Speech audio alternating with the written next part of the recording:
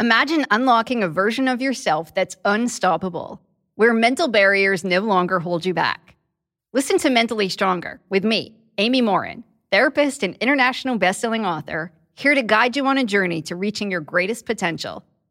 Every Monday, I bring you into conversations with some of the most fascinating minds. Experts, authors, entrepreneurs, athletes, and musicians. They don't just share stories. They reveal the mental strategies that propelled them to the top. But here's the real magic. At the end of each episode, I break down their wisdom into practical, therapist-approved advice. In my solo episodes, I dive deep into the techniques that build mental strength. It's like having your own personal therapy session as you discover how to turn these insights into steps you can take right now. This podcast isn't just for those facing mental health challenges. It's for anyone who wants to push their limits, achieve peak performance, and truly thrive. Are you ready to unlock your full potential? Then it's time to become mentally stronger. Subscribe to Mentally Stronger with therapist Amy Morin, available wherever you love to listen to podcasts. The Hargan women seem to have it all. From the outside looking in, we were blessed. My mom was amazing. But as detectives would soon learn, there was a lot going on inside the Hargan household. Ashley and I have been calling my mom and the house and Helen. Okay. No one's answering. 63-year-old Pamela Hargan gunned down in her own home. Her youngest daughter, Helen, lay dead upstairs. Patrol, when they arrived, assumed or thought that there might have been a murder-suicide. But for the detectives on the scene, there were things about the scene itself that were concerning to us on day one. Who would want to kill their mother and their little sister? There is no boogeyman here. It is exactly who we think it is. I'm Peter Van Sant from 48 Hours. This is Blood is Thicker, the Hargan family killings. Listen to Blood is Thicker, the Hargan family killings, wherever you get your podcasts. There were two more murders 15 miles away. When police arrived, they found the telephones and electricity lines. We have a weird homicide. A scene described by one investigator as reminiscent of a weird... Morning. Couple murdered. How much love is too much? On August 4th, 2010, a woman committed a horrible crime under the guise of loving her children too much. So if you like your coffee hot but your bones chilled, sit back and start your day with a morning cup of murder.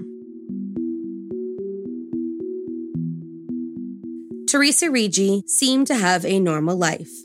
She graduated from West High School in 1982, married a petroleum engineer, Pasquale Rigi, 7 years later in a Catholic service that took place in Bakersfield, California, and was loved by her mother, 2 sisters, and 2 brothers, who I'm sure missed her terribly when she moved from Colorado to England in 1997.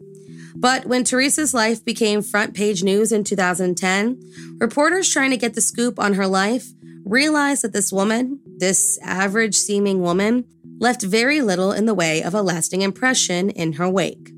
Throughout the extensive news coverage, reporters found it difficult to find anyone who knew Teresa growing up, in school, or during her time living in Scotland, England, and the Netherlands. And on the occasions that they did find someone who knew her well, like her in-laws, they refused to speak about the woman they once welcomed into their family. So what did Teresa do that was so horrible that the few that remember her refused to bring up her name? While living in Scotland, the couple welcomed twin little boys, Austin and Gianluca, after an extensive IVF process. But it was after the birth of their third child, a girl named Cecilia, who was the result of a past frozen embryo, that everything seemed to come crashing down around the happy couple. According to some, the birth of Cecilia brought with it a sense of possessiveness when it came to the twins. Teresa refused all help and would not allow anyone to visit, co-slept with the children, and made Pasquale move into a separate room. With the physical part of their marriage completely ending and unknown issues becoming much more present, Pasquale moved to Aberdeen and filed for a divorce, but also wanted to make sure in the process that he was still an active part of his children's life. Teresa, on the other hand, remarked that she wanted to, quote, leave the country for good. Much like Teresa's life as a whole, very little is known about the issues brought forth during their divorce proceedings. We do know it lasted for over a year, during which time Teresa began homeschooling the children, something Pasquale took great issue with. By 2009, Teresa was halting any visitations between Pasquale and his children. And on the few occasions that she did let the children out of her sight, she made the boys wear electronic monitoring devices so she could watch their every movements the entirety of their visits. She also gave them cell phones so they could be in constant contact with her and alert her if Pasquale said anything they didn't like. It was all becoming too much, and Pasquale felt forced to start court proceedings for unsupervised access. Then, on July 12, 2010, the children were no-shows for a meeting with him in Aberdeen, and, reaching his limit, Pasquale reported to the Grampian police that his children were missing. They were later traced to a house in Edinburgh where messengers at arms arrived with a warrant to seize their passports so Teresa could not flee the country with them. She was then informed of the next court date, August 3rd, 2010. The pair had been apart for 4 years, and though she was originally awarded full custody, it was becoming clear that her actions may just make a judge not only agree to more visitation time for Pasquale, but may just award him the full custody he was now looking for. On August 2nd, the day before that court hearing, Pasquale took his children out for a fun day spent together. They watched Toy Story 3 in a local movie theater, ate a lunch at KFC, and were seen smiling from ear to ear from just being in each other's company. The perfect little family on the perfect little day. That night, after the children were sent back home to their mother, Teresa called Pasquale to ask what he was asking for at their court hearing the next day. When he confirmed her fears that he was going to ask for full access, she ended the call by saying, "Say goodbye then." She hung up the phone and less than 48 hours later did the absolute unthinkable. When Teresa Rigi failed to show up at the court the next day, the judge demanded that she be traced and that a social worker make the decision on if the children needed to be taken from her care.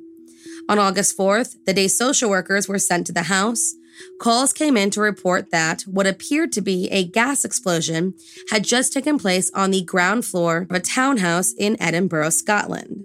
Neighbors claimed to see a screaming woman, 46-year-old Teresa Rigi, perched on the second-story balcony with blood dripping from her sliced throat.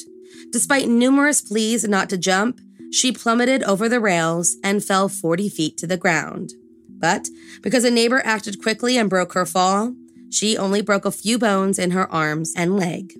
When the dust settled on the horrific scene, police realized that not only had Teresa attempted to take her own life, but that lying inside of the flaming townhouse were the dead bodies of 8-year-old Austin and Gianluca and 5-year-old Cecilia. All three had been stabbed 8 times, each with a different knife, prior to the explosion used to cover up their murders. The worst part, each child shows signs of defensive wounds on their arms and hands, meaning they watched as their mother stabbed them to death and tried their best to fight her off. The court order to have the family interviewed by a social worker was sent to a local council and faxed just 5 minutes after the murder.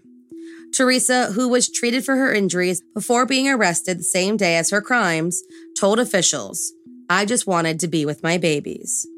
Teresa Rigi, who was originally charged with murder, pleaded guilty to homicide with diminished capacity, the equivalent of manslaughter in the U.S., and defense attorneys claimed that psychiatrists found her to be paranoid and suffering from narcissistic personality disorder. They said that she was under a massive amount of stress from the divorce and court proceedings, and that the final call with Pasquale simply pushed her over the edge. That the, quote, wholly devoted mother could not stand the idea of living without them, and said that the way she saw it, quote, killing them was the last gift she could give them. She was sentenced to 18 years imprisonment on April 26, 2011, which was later reduced to 16 years after her early plea. While serving at the Cornton Vale prison, a fellow inmate named Angela Hamilton permanently disfigured Teresa by cutting her face with a razor shortly after arriving to serve her sentence.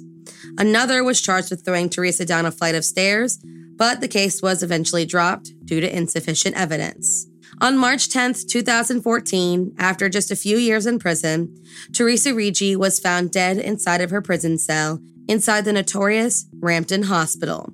a location she had been transferred to just a year before following her attacks. The official report claims that Teresa took her own life, but some say there were no signs of trauma or of suicide, that she simply died of natural causes after a brief but traumatic stay behind bars. Thank you for joining me in my morning cup of murder. Please join me again tomorrow to hear what terrible thing happened on August 5th. Don't forget to rate and subscribe and let me know how you like it. If you want to help support the podcast, there's always Patreon or just sharing it with your true crime obsessed friends. And remember, stay safe. Hello, friends and enemies.